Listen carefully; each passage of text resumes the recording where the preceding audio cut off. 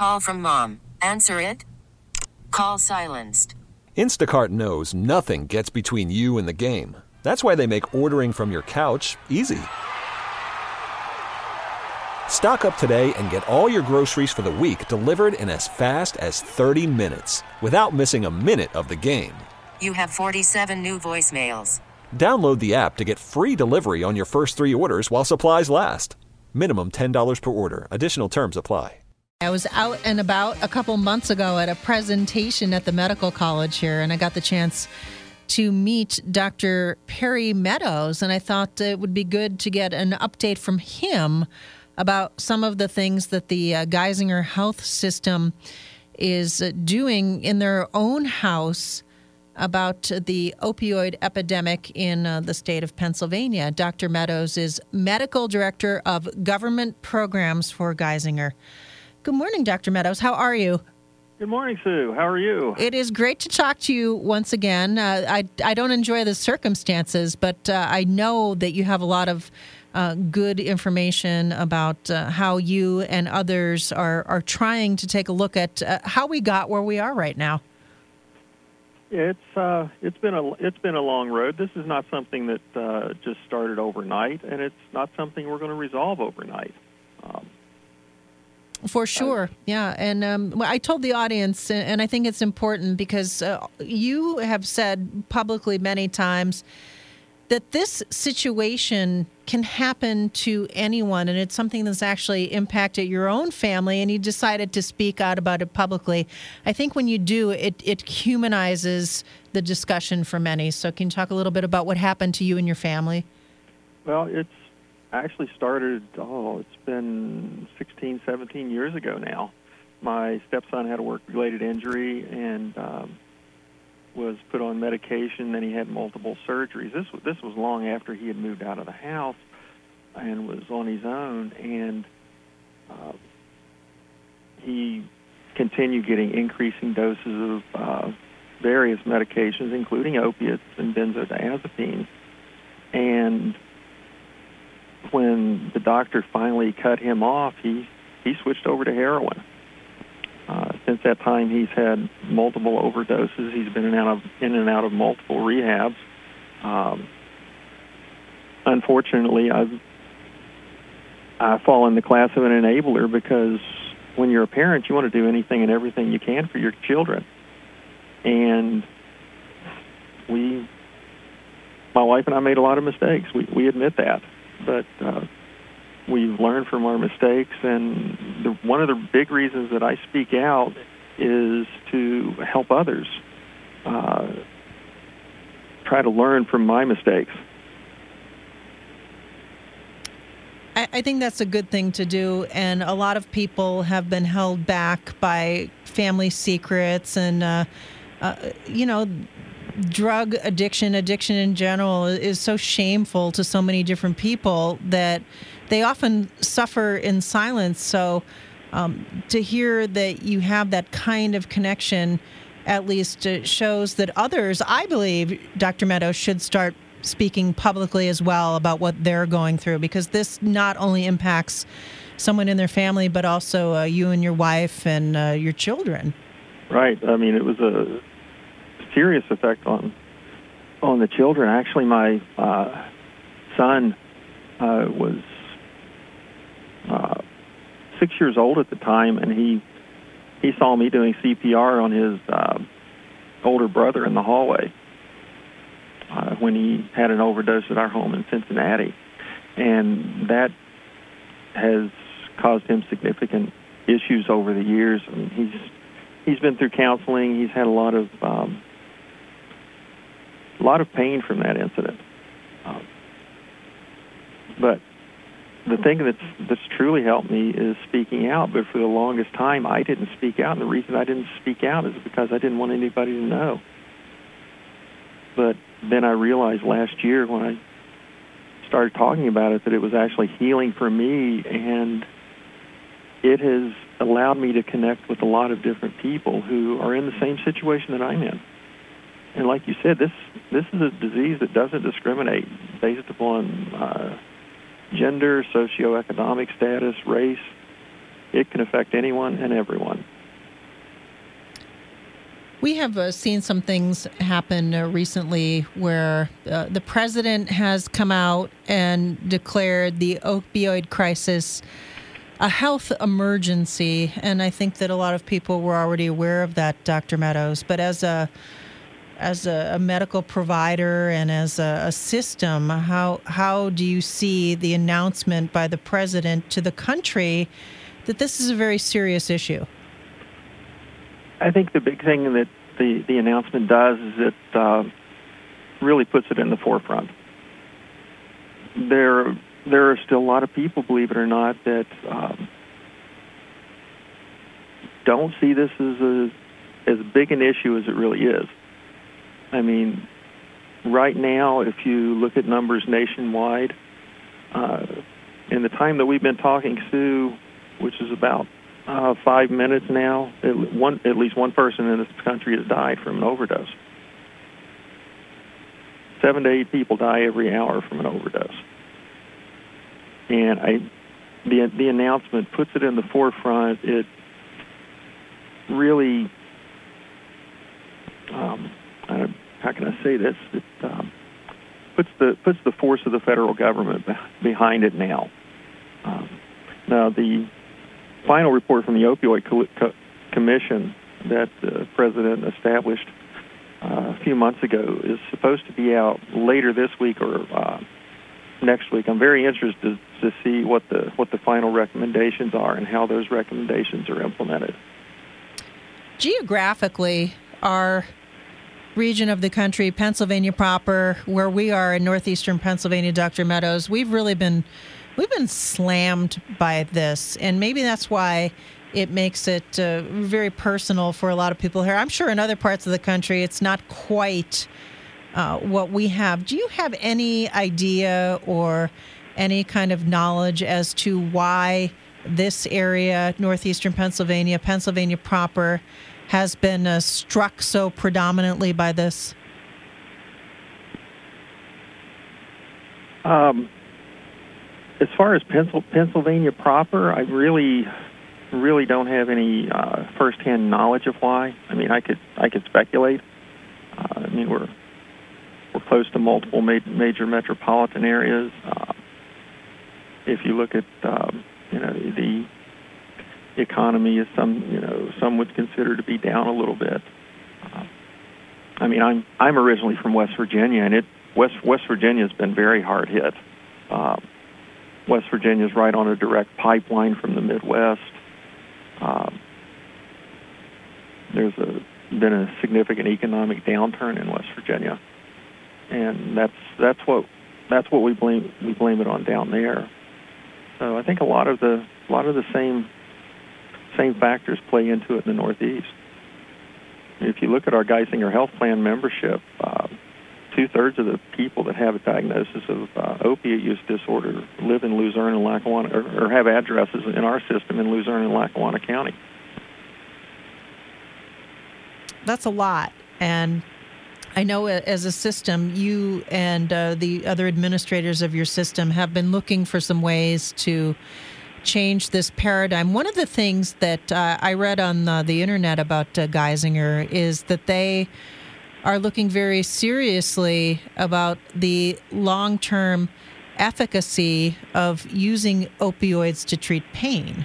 Mm-hmm. So can you talk a little bit about that? Because we've had people who called our show, Dr. Meadows, and they've said to us, we are responsible about our medications. We've been on them for a long time, and now our doctors are giving us grief over them. So I guess there's another end of this, too, that we've been hearing. Can you explain a little bit about that particular research? If you look at what we've seen here at Geisinger, there's actually been a decline in opiate prescribing over time. It's not just been a recent start, and a lot of that has been with education of providers, education of parents or patients. Also, we continue to look at alternatives for use of opiates with the treatment of pain. Okay, and when you do that, is there? We also heard from people that there might be further limitations on prescriptions of opioids in the Geisinger system in the new year. Is that right, or is that not right? Well, in August, the Department of Human Services that runs the Medicaid program in Pennsylvania required all health plans to implement prior authorization criteria for opioids. Geisinger Health Plan has a significant Medicaid membership in the Northeast, so I'm sure you've heard about that. Now, policies went into effect for adults September 15th, so it was a big change for providers, members, and the health plan. Again, as I said, these changes were mandated by Medicaid, and we have implemented them. We're starting to see a decrease in some of the denials, though. I think providers are getting more comfortable with it. I think members are getting more comfortable with it too. I mean, as a physician myself, the main thing for me is that individuals get the medication they need at the time they need it in a proper dose and a proper form. We want to make sure that people are receiving the best quality care possible. Have you received complaints from members, though, Dr. Meadows, that they cannot get their pain medications like they used to and that they truly need them, and this has become something where they feel either punished or that the people are looking at them with a jaundiced eye because they receive these medications and they do use them properly? You know, I have heard some of that. In a lot of instances, when we're doing prior authorization reviews, we don't receive a lot of the information we need. And in a number of cases, when we do receive the information, we go ahead and approve it. You're right. There are a lot of people out there that have been on these medications for a while. They do take them responsibly, and those are the people that we need to work with to make sure that they don't fall between the cracks, so they do continue to get the medications that they need. In terms of using too many of these drugs, though, I was at a presentation, a different one than we were at, that they said too many of these pills at once can actually lead to more pain for a patient. Is that an accurate statement? That is correct, yes. Okay. So I guess what we need to start doing, Dr. Meadows, is, partners in all this, is just saying to people, look at the way you're doing this and make sure that you're not sabotaging your recovery further. Mm-hmm. Yes. Mm-hmm. Okay, so we need a lot of that involves education. I mean, we need to educate our community. We need to educate our providers. One of the things that I'm very intimately involved with, probably more involved than with anything else right now, is a lot of community education programs. Not only like the one you attended, but in a variety of formats and forums.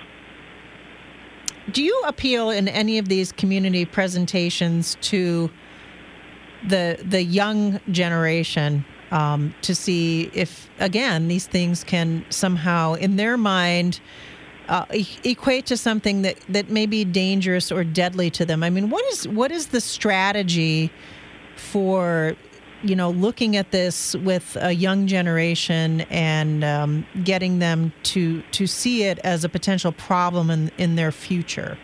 Well, Sue, it's interesting that you bring up the younger generation. We've been working with the Greater Susquehanna Valley United Way out of Sunbury and a nonprofit out of Lewisburg called DJ Choices. And what we've done is that we have worked with these two organizations to develop school-based programs. And we just completed a number of programs in various schools in the Northumberland County region as we're trying it out and seeing what method of delivery works. It involves the use of rock music interspersed with videos containing statistics and information on substance abuse. My favorite part of the show is well, my second favorite part of the show is the laser lights. But we also have videos of individuals in recovery. We just did one at Shikellamy High School Friday afternoon, and we had two people on video that told their story in recovery.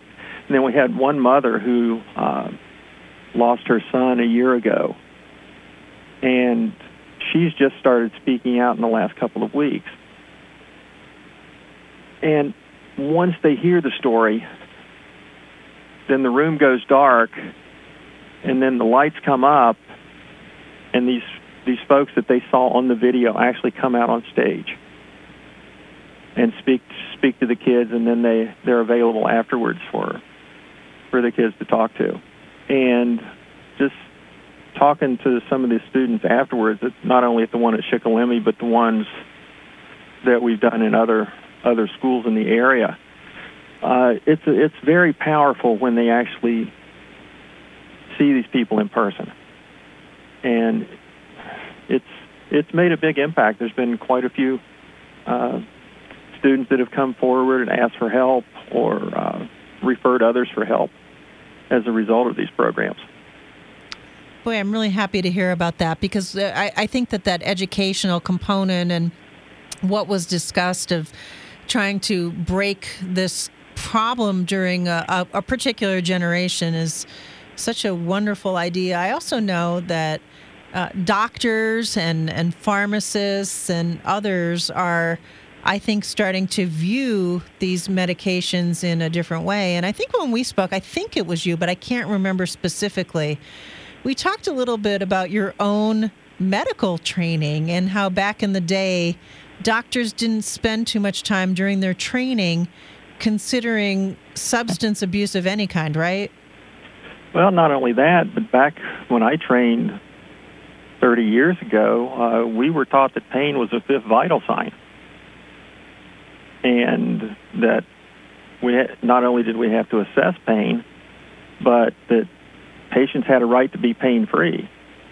And we were taught that we should do whatever we could to get patients pain-free.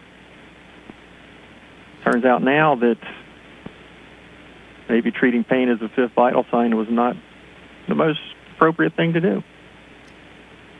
I also understand that patient satisfaction surveys in the past had some questions about whether or not individuals who were hospitalized thought that they were in a good state. In other words, what was their pain like while hospitalized? Is there any attempt by Geisinger to revisit patient satisfaction in regard to that? Are you looking at a different way to assess the quality of treatment a patient receives in the hospital or elsewhere without relying so much on those questions?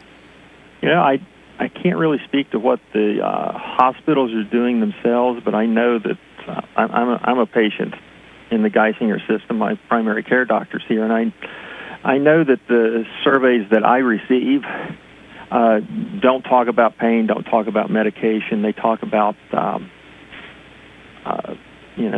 demeanor and service and quality. They're much more generic surveys, but they really seem to get to the heart of what we would want to know about the quality of care that you receive at the office.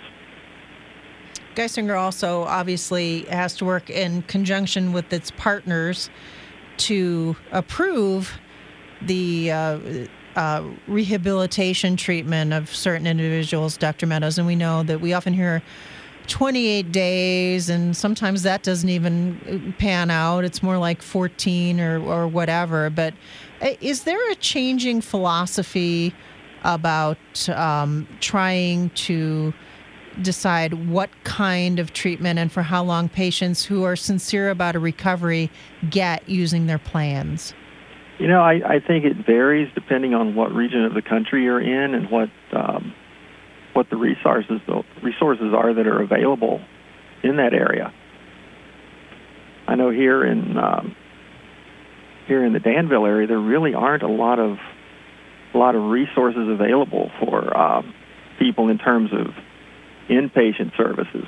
There's a limitation on the number of inpatient facilities. No, we have really good outpatient services down here. I know that up in the Northeast we have Geisinger's facility called Marworth, which is an inpatient facility that also has outpatient services, and they do a very good job, but it's often difficult to get a bed there. I think one of the things that we need to work toward as a nation is having the appropriate level of treatment available for the appropriate person at the appropriate time. Because I can tell you from personal experience with my stepson, he'll walk in and say, "I'm ready to get help," but that window of opportunity may only last for an hour or two. And there were quite a few times when he asked for help and we couldn't find a place to get him the help at the time he asked for it, and then the window was gone. I see we have a long way to go in some of these things, Dr. Perry Meadows, but I'm glad that you are one of the people who does advocate, and you seem to be advocating in all kinds of things, whether it's a government testimony or school programs. So I'm really glad you're out there, and I'm glad you took the time today to speak to us. I know your schedule is jam-packed, and anytime we can get a word with you is great. So thanks for doing the show. I truly appreciate it. Well, Sue, thank you. It's always a pleasure to speak with you. All right. All-star closer, Kenley Jansen, we have a question. What's the best podcast of all time? Baseball isn't boring, baby. I'm Rob Bradford, and every single day I'm sitting down with the biggest names to show you this great game is the greatest game. It's my podcast. It's my passion. It's a cause I started more than 2 years ago and is now the most prolific national daily baseball pod there is. Another fact, so jump aboard the BIB Express. Follow and listen to Baseball Isn't Boring, presented by Wasabi Hot Cloud Storage on the free Odyssey app or wherever you get your podcasts.